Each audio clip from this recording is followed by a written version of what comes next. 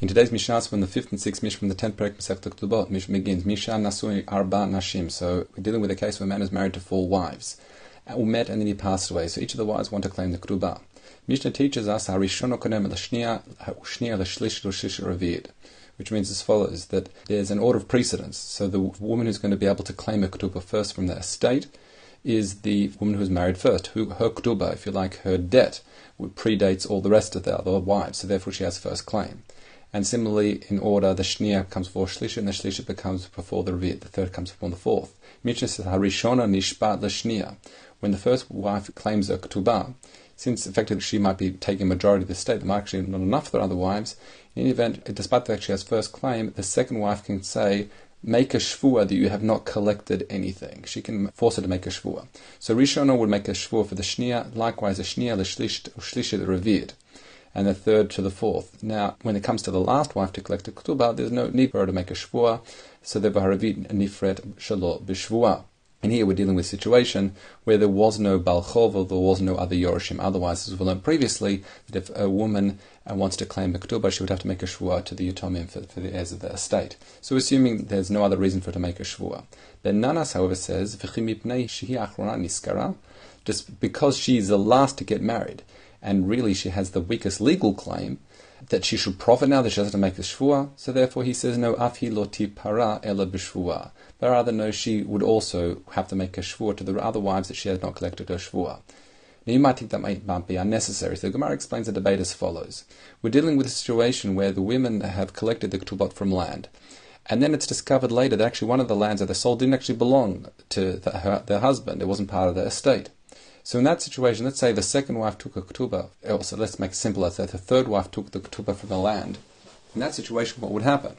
So according to Ben Nanas, once the fourth wife collected the ketubah, it's hers. So even if the third wife wasn't able to collect the ketubah because effectively what she collected wasn't rightfully theirs, the fourth wife wouldn't be losing out.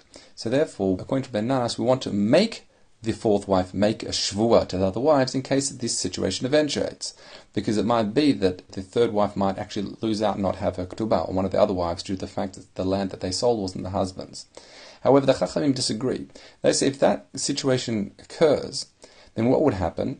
Since the third wife, her ketubah predates the fourth wife, she would be able to claim that land or claim the money that was claimed by the fourth wife. So she would never lose out. So therefore, according to Chachamim, there's no need to make a shvua and make an oath.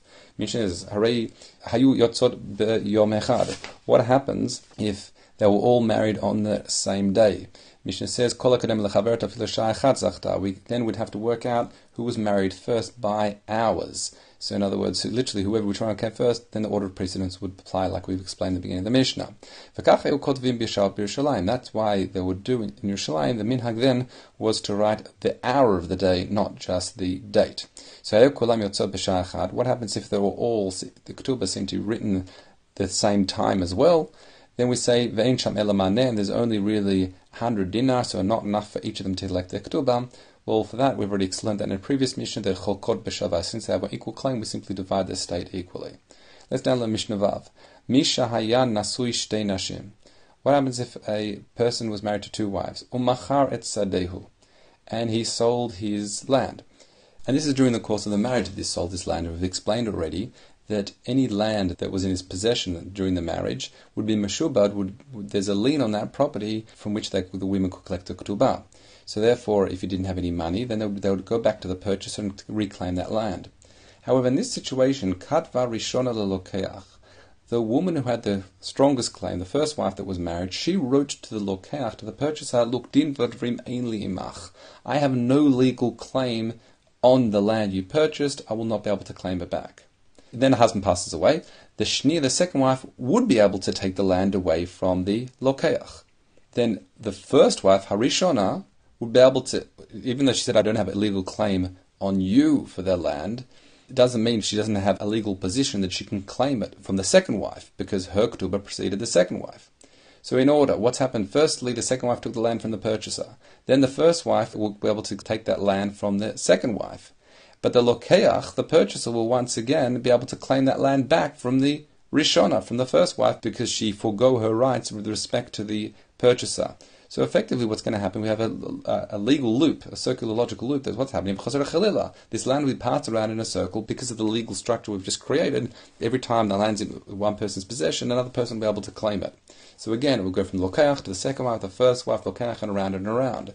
So since we're stuck in this funny situation, Ad Shiu Pshara B'neihem, so we'll be in that state until the two wives and the purchaser will come to some sort of agreement with one another. And that will be the same in the case of a Bal Chov and a B'chen Isha Balat Chov. So what are those two cases? Let's say we've got a case of a Malve and a Lover, meaning someone who lent money to an individual. Now the Lover sold 2 bits of land. He sold to one individual 1 block, and the second purchaser the second pound of land. But what happened is the Malva agreed with the second purchaser, said, look, I'm going to have no legal claim. What happens? Now it's time to collect the money from the debt. The borrower has no money, so what he does is he collects land that was sold to the first purchaser, because he has no legal claim for the land of the second purchaser. Then what happens is the Lokeach, the first purchaser, said, look, I bought the land before you, so therefore I can claim the monies back from the second purchaser. Then what happens is the second purchaser goes back to the Malva and says, you had no legal right to extract that land, I'm taking it back. So then again we're stuck with this logical loop. And that would be the same parallel we have by Isha or Ba'ala, because an Isha, meaning the wife of a particular individual, is effectively like a Ba'alat Chov. She's owed a debt to her husband, meaning the money that's promised by the Ketubot. So if, again, 2 pieces of land were sold by the husband after the marriage, first purchaser, second purchaser, and the woman stipulates with the second Lokeach, look, I have no legal right to claim that land from you, I'll forgo that right. Then the husband passes away, it'll be the same issue. She will claim the land from the first Lokeach. The Lokeach will then claim the money back from the second Lokeach. And the second Lokeach, because the wife will go rights, will claim it back from the Isha. And again, the monies or the lands is going to be going in a circle until, as the Mishnah says, the Chozrot or Chozer Chalila, Ad Shiu Pshar B'neihem, until they come to some sort of legal compromise or settlement. Those are the Mishnah today.